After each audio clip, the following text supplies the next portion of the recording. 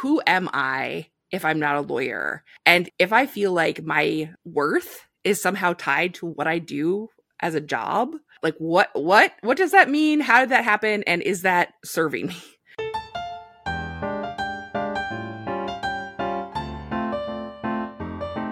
Sarah, welcome to the You Are a Lawyer podcast. Thank you. I am super excited to be here. So I have to ask you, do you mind me saying you are a lawyer? Because I know that you hated practicing. Well, it's so interesting because people have very strong feelings both about whether they are a lawyer or not. And then also people have very strong feelings about the term former lawyer, which of course my podcast, Former Lawyer Podcast. Yes.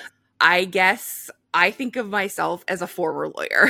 Okay. So there's a degree to which I think once you have gone through the law school experience and then become a lawyer, like there is something about it that it changes you. Absolutely. And so there are things that are true about you that wouldn't be true about you if you had not gone through that experience. But as a general rule, like I don't walk around introducing myself to people as a lawyer, because why? And I mention that because my podcast is You Are a Lawyer, and I will tell you all day long, I'm a lawyer, I'm a graduate of law school. I don't tell people I'm a lawyer because I don't need you to say, oh, cool, can you recommend so-and-so? No. Oh, can you go to court for me for this? No, I don't practice. But for me, like, I went through such like a depression and a hard time after law school and failing the bar. I had to be like, Kyla, but the debt is worth it. You are a lawyer. You're just not practicing, right? And so I had to, like, it was a mantra to myself. So I work with people who are lawyers who want to do something else other than practice law. And one of the things that they end up having to deal with the most, and this was something that I had to deal with also, is how much of your identity gets wrapped up in being able to say, I'm a lawyer. And, you know, I think some people will be like, you shouldn't care what people think. And like, well, but it's like, but it makes sense. Yeah. Because, you know, for example, like if you tell someone I'm a lawyer, there's a whole set of like things about you that they can just sort of like know based on that statement. And so that's why for people who decide they want to do something else, sometimes one of the most difficult things, often one of the most difficult things is like working through this question of like, who am I if I'm not a lawyer? And if I feel like, which is true for many of my clients, if I feel like my worth is somehow tied to what I do as a job, like what does that mean? How did that happen? And is that serving me? Because it's about so much more than like, how do you get a paycheck? Mm-hmm. Lawyers, our job gets so enmeshed in our personality and everything. I don't know where that comes from, right? Is it from law school? Is it from the bar exam? Like what? I think there are a couple of things. So one, I think that like from the moment you decide to go to law school, there's so much about law school and the legal profession that centers around like what is prestigious, right? So it's like, you need to like take the LSAT and get a certain score and go to a certain school, and the schools are ranked, although obviously there's been some like movement on that front lately. There's always this idea of like, this is what is best, and like everything is ranked, and there's like a path, and it's like you go to law school for a certain number of years and then you take the bar and then you do the thing. So one, I think a lot of decision making around what you should do as a law student and then as a lawyer is driven by this artificial system that is constructed around this idea of like what is and is not prestigious. Yeah. And also, I think a lot of the people who choose to go to law school, and I count myself among them to be clear, a lot of us were people who like we worked hard in school. We were like the kid who like was like always trying to do like all the things. And in a lot of cases, there's also, depending on the person, there might be some like family pressure in terms of like, well, this is the kind of job that you should have or that you should go do. And so you end up with a lot of people whose personality tends toward perfectionism and people pleasing. And then you put them in this environment that's like, we will now measure your worth based on your level of prestige. And the combination, I just think, is particularly unfortunate. That's an understatement. Yeah. No, I love that. So typically high achieving or multitasking kids, and then you put them in this situation with all these other people, you add the competition or not, right? It might be just an internal competition with yourself to get a Cali Award or whatever. And it's just like a breeding ground for us being like wrapped up in it. Yeah. And you said you included yourself in that. So you were that multitasking, high achieving child. I was the like quintessential oldest daughter, rule follower, like smart kid, took all the like, advanced classes, did all the things, like valedictorian in my high school, like just that was me. Okay. And I went to undergrad. I was a liberal arts major, and I didn't really know what I wanted to do when I graduated. I first thought I wanted to go to DC. I went to undergrad in Richmond, Virginia, and also a lot of people go from there to DC. And then I realized sort of halfway through undergrad that DC was like a very specific environment, and I just was like, did not actually want to be about politics all the time. Yeah. And was sort of like, oh, what am I going to do with this international studies and leadership studies double major? And law school, I think, is like for people in that sort of position is like a very safe path. Like you can do anything with a law degree. That for a lot of us who are like, okay, I achieve and I do and I'm good at school. It's like, yes, sign me up for more school. That sounds great because that's what I know. And so I think there wasn't a lot of thought on my end about like, what is it going to actually look like to be a lawyer? And is that well suited to like my values, my personality, my strengths, like my temperament, what I like? I was much more used to like mind over matter. You decide what you're going to do and you do it. And it doesn't really matter how you feel about it or what you think about it. You just like do the thing.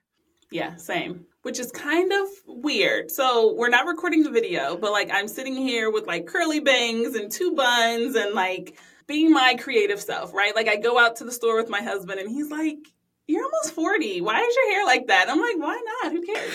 But like I had that crazy creative, went to a creative middle school, elementary school side, but then the rule following side always outwon everything. It's like, I want to go to law school. Okay, but then I get a job and then I start doing this. But law school is still in the back of my mind because I told myself, mind over matter, I was going to do it. So I got to do it. And it keeps coming up. I'm working for 5 years and I'm like, okay, I'm going to just go. I'm 28 years old. Let's do it.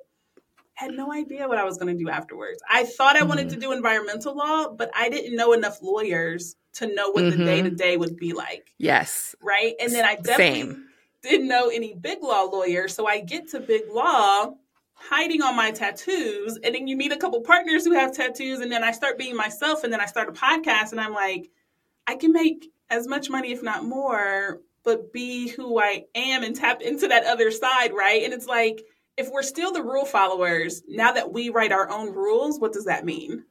That's what I've been like dealing with in these last couple of years, because it's like, I'm still both sides. I just get to decide what it looks like. Yeah. Oh gosh. So many things to say about what you just said. My little like side rant, which is also a main rant for me, is big law in particular, I think is structured, like it is built like a machine. And therefore the individuals who work in big law are just like widgets, right? And the problem with that is widgets having human needs makes it very difficult. Widgets who in any way are outside of like the box, whatever the box is for big law, creates friction. And so it is often very difficult. And especially when you have people who show up after having gone through like 3 years of law school and being told like, this is the pinnacle, like you have arrived. People sort of often have this response of like, oh, I thought this was like where I arrived, but now this feels kind of weird. For many of us, like to your point about like being able to be yourself, I think a lot of people who start on the law school path have this idea of like, someday I will be able to like not just be this like achievement machine. And we're the ones who have to ultimately decide like, I'm not going to be an achievement machine. Yeah. Or that we don't want the achievement machine. Not that it's wrong, right? But that we don't want it. Like a very narrow idea of like what achievement is. And like to your point, I didn't know any lawyers. I had no idea what it would look like to be a lawyer day to day. I mean, honestly, when I look back, I'm like, I didn't even know how much lawyers made. I didn't know that big law was a thing when I started law school. Like in retrospect, I'm like, what did I know? Like what? Basically, I was like, I like research and writing. Constitutional law is cool, which, fine, cool, true, but like maybe not enough to know like this is a good path. And so I think that once you sort of get into the conveyor belt of the law profession, deviating from sort of whatever the like recommended path is definitely takes some effort, especially if you're someone who has been conditioned to just be like, okay, just do the next thing, do the next thing. What's the next thing? Yeah. And often for people who come on my podcast who have left to do other things, or people who I work with, and this is true of my story as well, like often what has to happen is something knocks you off whatever the path is that you thought you were supposed to be on, which can often feel really terrible, but actually for a lot of people ends up being like the thing that helps them like break free. Yeah. So 2 questions and then we'll come back to that. If you didn't know any lawyers and you weren't quite sure what was going to happen afterwards, did you grow up advocating for your younger sisters? Like, were you the, cheering for the underdog type person? So I'm the oldest. I have a younger sister and a younger brother. And I would say I was like the responsible one. Not that they were irresponsible, but I was the person who like always knew what the rules were and always knew it needed to be done and like got whatever needed to be done. I look back on myself like in high school and I'm just like, I literally don't know how I did all the things that I did and like led all the things that I led. It was like energy of youth. But I also did care a lot about everyone's viewpoint, everyone's opinion, and everyone being heard. And so that was something that was definitely true about me, even from a young age. Like if I was in a group of people, not even necessarily in like a forceful way, but I was just always aware of like who wasn't being heard, who needed to be heard, who needed to be brought in. Yeah. You wanted it to be like an equitable situation. Okay. Yeah. So I asked that because I grew up the only girl, but the middle child. So I was like the special butterfly because I was the only girl. So I didn't really have to be bossy, but I was bossy because I was the only one. Like I was the only, so I was very bossy. Okay. But I grew up advocating like crazy. And I created this podcast because I wanted someone to tell me, you can advocate without going to law school. I had been advocating for years and I had no idea. And so like, that's why I created this, because like 65% of the audience is law students and the rest is young lawyers. And it's just like to let them know that you can do anything. I mean, I'm not trying to tell you to run out of law school, but I'm also saying like, you've already been doing the things, you can keep doing them, possibly without the debt. Now, if you could go completely for free and all of that, that's a whole nother story. Yeah. I think one of the things that comes up the most with my clients, even when they're thinking about doing something else other than law, is like we have such narrow ideas of how we can do certain things. So for example, like a lot of people who choose to go to law school and then decide they don't want to practice law went because they really wanted to help people. Like that's something that I would have said was a big part of my motivation. And that was true for a lot of other people as well. A lot of people have been on the podcast and who I work with. And there are lots of different ways to help people, right? But for various reasons, many of us who went to law school got sort of like locked in on like, this is the best way or this is the one way. And I think a huge part of figuring out like what is really going to be a good fit for you is asking yourself, like when I tell myself or think about the fact that I want to help people, what does that mean for me? What does that look like? Because that can look a bunch of different ways. Mm-hmm.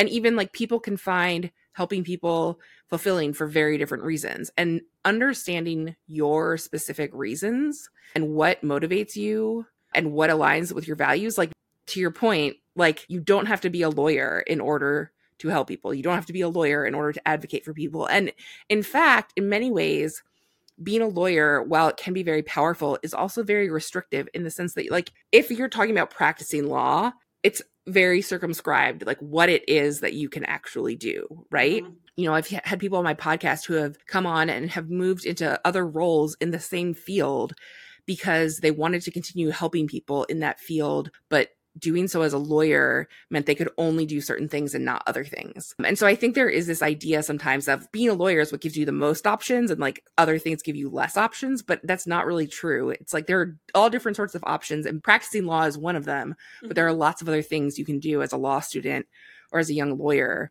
It might even be the exact opposite. Yeah. You go to law school, you learn how to write a memo that has to be on size 14 yellow paper. It's actually super restrictive. Right? Yes.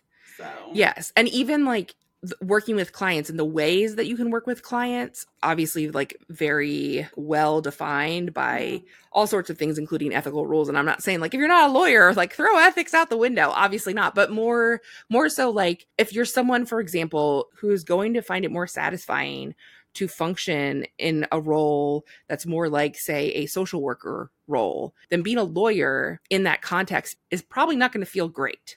Because your role as the lawyer is not the role of someone who is a social worker or a therapist or an organizer or like all of these other potential things that you might do. Which is true. Yeah. And it doesn't have to be a negative, right? You're not saying that in a negative way, that being a social worker is less than or better than being a social worker or a counselor or even a podcaster. It's just that they're different. Yes. But to your earlier point, it's so hard for lawyers to get that because we're like, lawyer or bust. Like, that's it. And it's like, no, it's lawyer and. Yes. And that's what we're trying to get people. Yeah. Yeah. And I think law school is so hard and practicing law is so difficult. And being in a big law context, I mean, anyone who listens to my podcast knows my feelings about big law. It's pretty much the worst. And here's the problem with like really difficult environments. In order to function in a difficult environment, you have to tell yourself things in order to like keep going. And I find that in the legal profession, especially when we're talking about big law, there are these myths that get like sort of like repeated and reinforced of like, this is the most interesting work that you're going to do. This is the best work that you're going to do. And like anything else is essentially beneath this. And there is also this sense often of almost like not doing this or not being a lawyer is like a step down to your point. And it's not, it's just a different type of role, but there is this need to there's this like self-fulfilling cycle within the legal profession where there is this need to reinforce the message of like, honestly, it's like a little bit of like a superiority complex. It is. Like something about being a lawyer makes you better than other people. And that explains why you have a lot of lawyers who are really terrible to work with and be around. And it also is just like, it's just not true, right? But when you're in that lawyer bubble, when you're in that law school bubble, where everyone is like, I mean, everyone is trying to go in that direction, it is really hard to feel like that's true. Do you know what I mean? No, I do. Because if you feel a different way, you're the exception. You're not the rule, right? Earlier you said it was a conveyor belt. And I've had a couple of guests say that it's the law school conveyor belt because earlier you said you work with clients and you're like, well, how do you feel? And what would you want to do? And what do you think about that? That's the part that we stop doing after we take the LSAT. After the LSAT, your biggest choice is which school, right? You're not really thinking about, well, what? Okay, so 15 years after graduation, what do I want to be doing? You're thinking, oh my God, got to go to this school, or oh, my options only have me in these schools, and then this, and then this, and then this, right? Even with big law, my law school roommate always wanted to go to big law. She couldn't wait to do corporate law. Oh my gosh, she can't wait. It'll be amazing. Well, I just worked in corporations for 5 years. That was exactly what I did not want. Which is also why when I ended up there, I didn't know what to expect. And so I was like, oh, I can do this. And 5 years later, I'm like, oh, I got to go. I got to go now. I was like, if I'm here, if I give it one more month, I will be here for 25 years. I was like, no, I got to go now. But I say that because your podcast, you were a litigator for 10 years. And then actually, or at the same time, I'm not sure. You started the Former Lawyer podcast in 2019. Yes. So was that while you were practicing or after you had left? So it was after. So I graduated from law school in 2008, and then I left my last legal job in the summer of 2018 when my youngest was born. And then I started the podcast in the summer of 2019. Okay. And so 2008, huge mortgage crisis and stuff in the world. I'm sure people were like, get whatever job you can take and just hold on to it.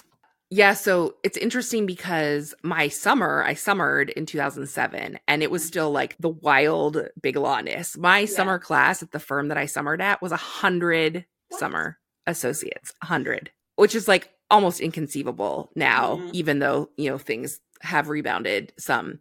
So I graduated, had my offer, and started practicing. And then basically everything went super sideways. And it just so happened that I was on this gigantic case that was frankly a total nightmare. But as like the waves of like layoffs and such rolled through, basically everyone who was on this case was safe because it was such a nightmare. There was so much work that like everyone was safe. And the thing about that was so weird was everyone was so miserable on this case. And at the same time, of course, you had like so much sympathy and compassion for people who are being let go because of the external financial mortgage crisis, etc. So it was this weird, almost like survivor's guilt of like, I don't want to be here. This sucks. And also I feel like I should be so grateful, and I am grateful.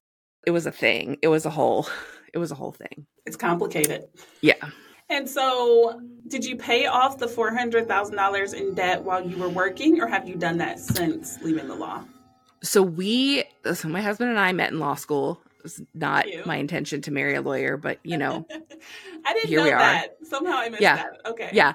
So we met in law school and both had law school loans. And so we paid off our loans and like a little bit of consumer debt and whatnot, tiny bit of undergrad debt, that $400K, like basically right before I left. So It was like June of 2018. So basically 10 years out from law school. And there are lots of different schools of thought about how to handle your loans. And I certainly wouldn't tell anyone like the way that we did it is like the only way. Especially I think like as time has gone on and the amount of money you have to borrow to go to law school now proportionally is like even more atrocious than it was when we went to law school. But yeah, basically I had told myself like I could leave when we paid off our loans. Okay. Whether that was actually the necessary other question. So we paid them off and I was like, oh, okay. Now it's like you're going to follow your own I'm will? out. Yeah. Like, yeah. Bye. Okay. So yeah. Right before, 2 years before, a huge, ginormous, life-changing pandemic hits the world and you're like, yeah. Can you imagine? And then you would have been stuck again, like, I'm still here, and now the world is different, and I have to do it at home. Yeah, I mean, I will say, so for me, I was in big law for 3 years, and then I left. I spent a year at a legal publisher, and then I went and I took a job as a staff attorney at a state appellate court for the last 6 years of practice. And if there was going to be a lawyer job that was going to be the job for me, it was that job. I have so many great things to say about it. Obviously, working for the state is not in any way similar financially to working for private industry. But in terms of like work-life balance, in terms of like the work itself, I didn't hate my life. Yeah. Which, you know, I basically did, as many people do as a litigator in big law. And honestly, that's part of what really settled my conviction that I did not want to continue practicing law, because it was one thing to be in a job that was like, everything about this is terrible and I just want out. But even in a situation where it was like, this is about as good as it gets for me when it comes to legal practice, I still was like, I cannot see myself doing this in the long term. And so that to me was like, okay, yeah, I really need to do something else. Gotcha. I love that. Okay. And did your husband practice? Does he practice? He did. So, I mean, a big part of why I was able to leave big law and go to the legal publisher, which pays on like a publishing scale, not on a legal practice scale, was because my husband also worked in big law at the time. Okay. Yeah. And so we've sort of like traded back and forth over time. So I left, he was in big law. I went to the legal publisher. He went to a different large law firm. I went to the court. He was working for a nightmare, and he ended up getting a job at the court. So then we actually were working at the same place for the second time, because we actually started at the same law firm out of law school. That was not intentional. It just happened that way anyway. And then we were both the court. He, when our first was born, worked from home for a bit, came back to the court, went back to a law firm. I left law, and he actually, a year and a half ago now, left his job in big law and now is with a legal tech company. He has like a software computer programming background. And so we are now both former lawyers. And ultimately that was the goal, like from the beginning. But, you know, it's a it's a It is. process. It's a process. Yeah. Um, and Especially with two so, lawyers. Yeah, that's a yeah, lot of unpacking. Yeah. yes, yeah. And I will say, like, and I have said this to other people, but like being with someone who's was also a lawyer and also felt the way that I did about the legal profession was very helpful, because it can be very easy to feel like I'm crazy. Like, I've spent all this time, like, what's wrong with me? There's a lot of people, like, it will come up where they feel like they have the sense of like, oh, is it just that I like can't hack it? As opposed to just like, no, this does not align with my values and with who I am. Oh, hold on. Slash, in many cases, like, no, this is just like an objectively bad situation. And having that sounding board of someone who like really understood was really helpful. And honestly, that's part of why a big part of my business is the podcast. So like sharing stories that people can hear to help them feel less alone. And then the part of my business that is like a group program, because I just don't think it can be overstated how important it is for lawyers to know, or law students to know, like, you are not the only one who feels this way. Yeah. You feel like you are, but you aren't. In fact, you probably are more the rule than the exception, even though no one talks about it. No one talks about it. And so I started this podcast in 2020, April 2020. And I was like, there were a few out there, but I was like, where's the thing that I want to talk about, right? Like, I didn't want to I Hate the Bar Exam podcast, because it wasn't that. And then I hadn't got far enough to be a former lawyer podcast, because I hadn't passed the bar. So I was like, I need something in the middle. But I asked my mom, and she's not a lawyer, but I was just like, Mom, like, did you hate your job when you were working? You know, like, you were a school teacher and you did something else. And she was like, well, I don't remember thinking about it. I just don't think there was really the choice. I think we just kind of went to work, and that's just what we did. Because, you know, people always bring up all these statistics of, oh, people worked for 30 and 45 years at the same place. And she's like, we didn't really think about going somewhere else. But also, you know, industry changes. There were multiple jobs out there, but you weren't really going to just jump somewhere else. And then she also told me that people just didn't talk about it. So I'm like, okay, I got to talk to Sarah, who talks to former lawyers. You talk to like 190 of them. And a lot of the time you talk about, I hate being a lawyer, or do you want to run from being a lawyer? But that's not always the case, right? A lot of times people just want to know what else they can do, because they just don't see it somewhere else. Right? You're not going to really go to your colleague and say, hey, do you want to leave? I'll leave if you leave. Like, your situation with your husband is very, very special, because you're not going to tell, that person's going to go and tell a partner, and then now they're getting all your cases.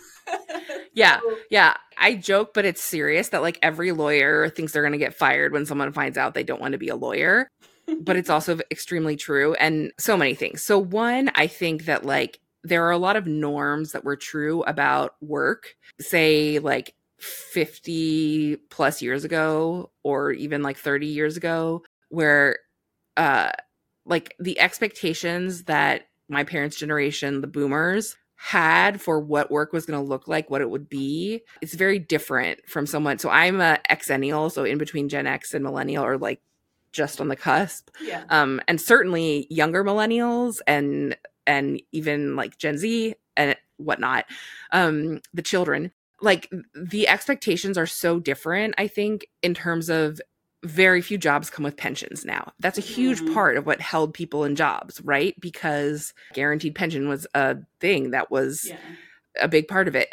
The like huge rise in like, you know, electronic communication, email, etc. Like these things that have made the way that we work very different, has also made work encroach a lot more. There's a lot more like not being able to leave work at work. And I think also like a lot of my clients will be like, I feel utterly miserable. I feel like I'm being crushed in this job, but is this just what it is to be an adult with a job? Like no one really likes working, right? And I think that it's important for lawyers to hear that, yes, a job is a job, even a job that you love, even being work. Even podcasting and like working with lawyers and getting to do this thing, which is like so crazy amazing to me that I get to do this. Like there's still times where it's like, this is a drag.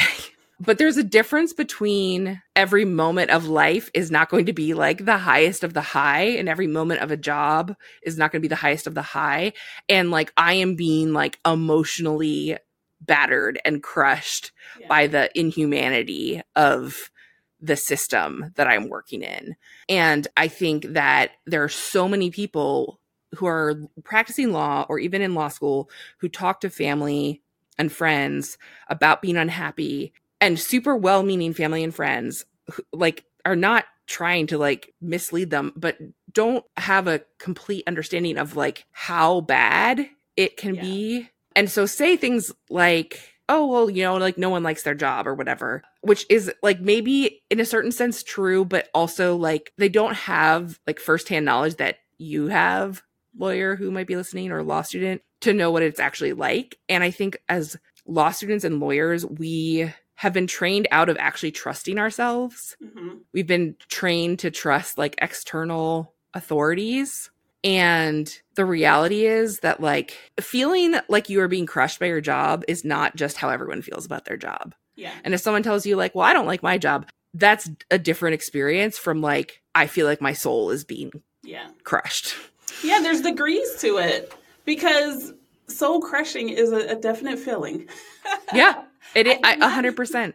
I didn't feel it at my big law office, but I felt it at offices before where you're just like, can I get fired today? Like, I'm begging. Like, what can I do to just, it's a whole different, there's degrees to it. And there's a difference between like being absolutely miserable and like the Monday scaries. And like, there's degrees. So even if someone tells you they don't like their job as well, you can probe for more details. But to your point, where lawyers are like talked out of trusting themselves, it's because we learn how to negotiate. And so every time you say, I really want to go start a podcast. Oh, but I committed to this, but I'm paying for law school. Oh, but I did. You're constantly negotiating with yourself, and you're telling yourself, no, that thought was wrong.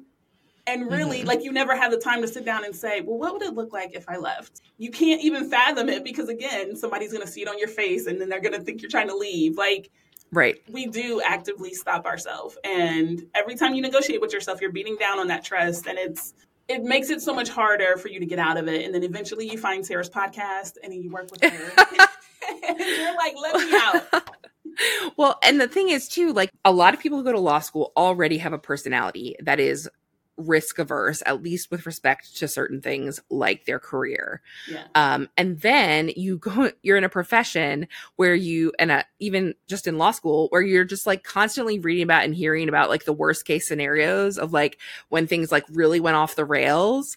And so you're being conditioned into the assumption that the absolute worst can happen, because sometimes it does, right? But because we see that so much, either in law school or in practicing law, it starts to feel like the worst case scenario is the most likely scenario. And that makes it really hard to do anything that doesn't involve risk, like thinking about doing something else for a career, because we're basically reinforcing for our brain to like basically latch onto the worst case scenario and assume that it is more likely than it maybe actually is. I've never heard it said that way. So I'm going to ask this quick question before I forget. Did you do any kind of formal like counseling training for your coaching program that you do? Well, I've personally been in therapy for 10 years. That's just separate. Like, highly recommend. I always say on the podcast, like, if you are a lawyer, please see a therapist. Like, I do not care who you are or even how you feel about your job. I guarantee you, like, you see a therapist.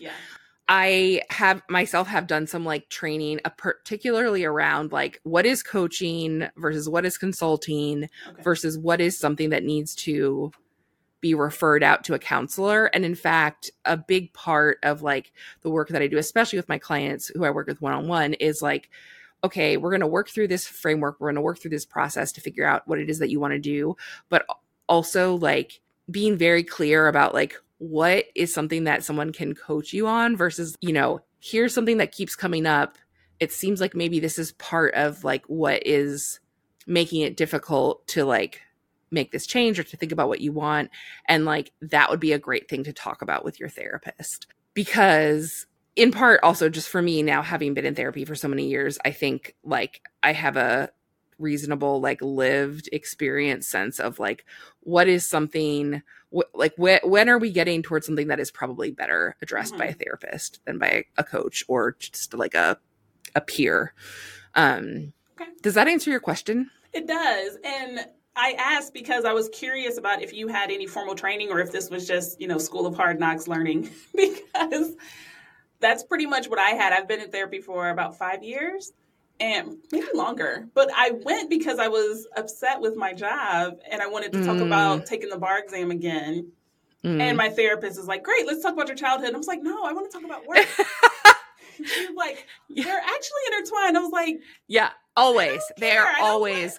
Oh my gosh. Goodness. So to that point, yes, all women should go to therapy because I was like, this isn't what I'm here for. I had a list of stuff. And she's like, no, we're not. Yeah. Yeah. Like, let me just tell you, if you are someone who feels like your identity is wrapped up in your job, who feels like you need to do things perfectly, who has a hard time setting boundaries at work, who feels like you're the only one and there's something wrong with you because you don't want to be practicing law, like any of those things, I guarantee you should talk to a therapist, and you probably need to talk to them, among other things, about like family of origin. And not to say like your family was terrible, but just like the things that you absorb as a kid when your prefrontal cortex is not fully developed define in many ways how you think about like what is work, what is a job, what, like how should I function in a job, what does it say about me, all of that stuff. Yes, just basically go to therapy. Because it's all intertwined. It really is. So I got to ask, why did you start your podcast? And did you intend for it to always be interviewing other people, or did you want it to just be you ranting? So the original reason I started the podcast was specifically because I knew that there were lots of lawyers who had gone on to do other things. But when I actually wanted to like get real information about like, okay, but what can I do that isn't being a lawyer, like Googling alternative careers for lawyers, and there'd be like a list, it would be like compliance. And I'd be like, I don't even know what that is. And also like, is that really what I want to be doing? It just felt like it was very difficult to find examples of people who'd gone on to do other things that weren't like very legal adjacent or were like, some like celebrity who like used to practice law, where it's like, okay, that's not replicable. That's not like a career path that someone can like follow. Some people could, but like it's not something that most people are going to like pursue. And so the original thing that was really important to me was just like having stories that people could listen to know that like, oh, there are other things to do, and this is how people have figured it out, and this is what it's actually like to do that other type of work. I actually didn't really do very many solo episodes at all until basically a year into the podcast when the pandemic started, because we had 2 working parents at home with 2 young kids. Our kids were 4 and 18 months at the time. And like I at that time was doing all the things. I did all the editing of the podcast, literally everything that happened in Former Lawyer I did, and I just did not have the capacity to like edit a 45-minute to an hour conversation. And so I started doing like some like sort of mini episodes, just like 5 minutes of me talking about various topics that had come up or like things that I was hearing often from people. And they actually have been like very popular. They're at least as popular as the interviews. So now I actually typically do like an interview, and the next week it's a solo episode. The next week it's an interview. And especially now that I have so many lawyers who I have worked with and I am working with, like there are a lot of things that come up in my conversations with clients that I then realize like, oh, I could make a solo episode about this. Like talking about this issue or this question that people have that I know has to exist out there because it exists with the people that I'm working with. So now it's more of a mix. But when it started, it was interviews all the time. Yeah. Okay. And nothing wrong with it. I mean, in fact, often it's harder or more difficult when you have a guest because you guys have to reschedule or your energy is off or it's a lot more. You just have another person that you have to manage. So. Excuse me. Okay, yeah. Cool. Yeah. And so also let's talk about your different programs. So someone can sign up to do, is it group coursework or then it's individual one-on-one coaching? Yeah. So basically, like the sort of like entry level program that I have is called the Former Lawyer Collaborative. And that is something that people can join at any time. And it is basically like it's sort of like a course group hybrid. So there's a community on Circle, which we now have like almost 230 lawyers in there.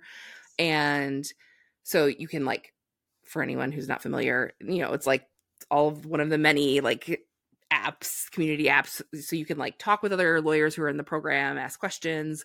And then there's also a curriculum that I call the Former Lawyer Framework, where I basically have like built out this is the process you can go through to go from like, I have no idea what I want to do other than I don't want to be doing this, to actually identifying like what things might be a good fit for you and figuring out if they are, and positioning yourself with like resume for non-legal job, all of that. So that's the collab. And we also have a monthly call like once a month, just to like for people to be able to ask questions about, wherever they are in the process. So that's the collab. And then basically I have two things that are sort of like add-ons to the collab. One is the guided track, which I typically run in the fall and the spring, and it's a small group. So basically it's people, you become a collab member, and then we meet for 10 weeks as like with a small group. Like I'm starting one next week actually, and it's capped at 8 people. And basically people are working through the framework over the 10 weeks. And every call it's like, okay, you're coming to this call and we're going to discuss this piece. And that's really for people who like want more of that, like, I need to know that I'm going to go to a call and someone's going to ask me like, yeah, did you do this thing? I need to prepare. I mean, I don't ask people, but just like it's more helpful for like, for some people in terms of having that like additional level of accountability. And then I do a similar thing basically, but one-on-one. So people come into the collab and then they have an action plan that they work through in, right now it's 8 weeks. And then we meet, like I meet with them one-on-one virtually once a week to talk through like, okay, these are the things you did this week and how to go and what were the results and like, where are you going next? Okay. So yeah, that is a brief or not so brief overview of like the ways that I work with people. But really all of them are geared towards like moving people through that process. Mm-hmm. A lot of people will contact me and they'll be like, I have no idea what I want to do. Is this the right program for me? And I'm like, literally this program was built for you. Yeah. Because that's who I was. I was like, I do not want to do this. I have no idea what it is that I want to do, but this is not it. Yeah. I don't know what it is, but I know it's not this. Yes. Yes. Yeah. All right. Very cool. And so when you were younger or even in law school, did you ever imagine yourself as an entrepreneur? Gosh, no. I mean, I am in so many ways, yeah. I do not think of myself as like the stereotypical entrepreneur personality. I am very, like I said, I'm a rule follower. I am very risk averse. I don't like just trying things without knowing that they're going to succeed, which is literally your whole job as an entrepreneur. It's just like do things and then there will be various degrees of failure and then like you learn and then you adjust. Mm-hmm. So it's been for a little over 4 years now when we're recording. Actually today that we're talking, the 200th episode of the podcast released today, which is wild. Yeah. But I have being an entrepreneur has been probably like the most challenging thing that I've done for my personality. Mm-hmm. Because of the fact that like a lot of people who are entrepreneurs will be like, I'm just unemployable. Like I can't, like I always knew I didn't want to work for someone else. I'm a rule follower. Who is the person in charge? What do they need done? Great. Tell me and I will do it. And so I'm here doing what I'm doing, not really because it's almost like the podcast and the work is what made me an entrepreneur, mm-hmm. not me saying I want to be an entrepreneur, if that makes sense. No, it does. I think that podcasting has like a little seed of entrepreneurial in it because you have mm-hmm. to be creating something that doesn't exist. Because if it existed, you would have just been listening to that. So I already think it has a little tiny seed in it. And I think that's what helps lawyers kind of start to branch out, because I've loved getting a regular steady check my whole life. I used to laugh at people. Why would you run a business? This is so silly. Like, you're getting paid. And the jobs when I would get paid once a month were even better, because it was like, oh my God, I can maximize this for a whole month. I loved it. And so now it's like, if I have time for 5 discovery calls, or if I only want one, it depends on how much money I make. But it's kind of fun. Like, I've pivoted to say that lawyers enjoy risk, because I'm like, with all of my training, all of my research skills, all of my background, I know whatever chance and risk I take, I can calculate that I could succeed, but I probably won't fail, which is what I've learned. You know what I mean? In law school, it teaches you to be a catastrophist, but it's kind of like, the odds are you're already thinking about them because you can't turn it off. So you probably will really succeed if you just do it. And so I've kind of pivoted to, well, honestly, I taught myself how to have a growth mindset. And so now I'm like, I bet it will work if I just did it. And it's been working. Yeah.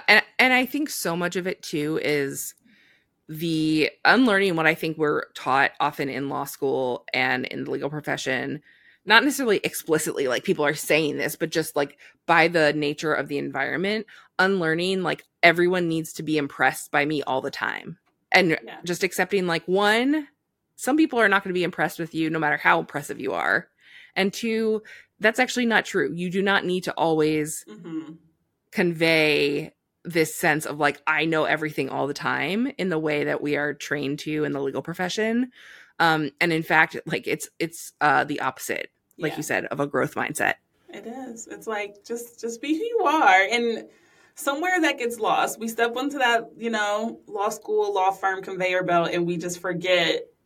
You don't have to be on. You don't have to be showing. You don't have to impress yourself and let that be it, right? Like, you don't need the validation. Just give it to yourself. So I'm glad that you're recording and that you had your 200th episode came out in September 2023. Yes. And I'm really, really excited for you. I can't wait to see what continues to happen with Former Lawyer. Well, thank you. I create things that I wish that I had when I was in a place that was not good. So if you're a lawyer and you're listening and you're like, get me out of here, definitely check out the podcast, because just knowing that what is possible, I feel like, especially when you're in the lawyer bubble, can be so huge. Yeah. Because it can feel like there is nothing outside of this. And there's everything outside of it, literally. Yes, all the things. In handcuffs, you just forget. You're just like, what else exists outside of here? And it's like literally everything. This is one profession. Yes. I don't know how. Literally everything. No, literally. Like, we just get such like tunnel vision. It's wild. It's part 100%. Of our training. It's part of following the rules. It's part of it, but it doesn't have to be all of it. Okay, that's what we're trying to say. So oh, well, thank you so much, Sarah. This has been amazing. All right, so you enjoy the rest of your day. Do you too. Bye. Bye. Thank you for listening to You Are a Lawyer. If you enjoyed this episode, leave a rating, tell a friend about this podcast, and subscribe to the show so that you never miss a new episode. New episodes are released every other Thursday. Thanks again for listening. I hope you enjoyed the conversation. Bye.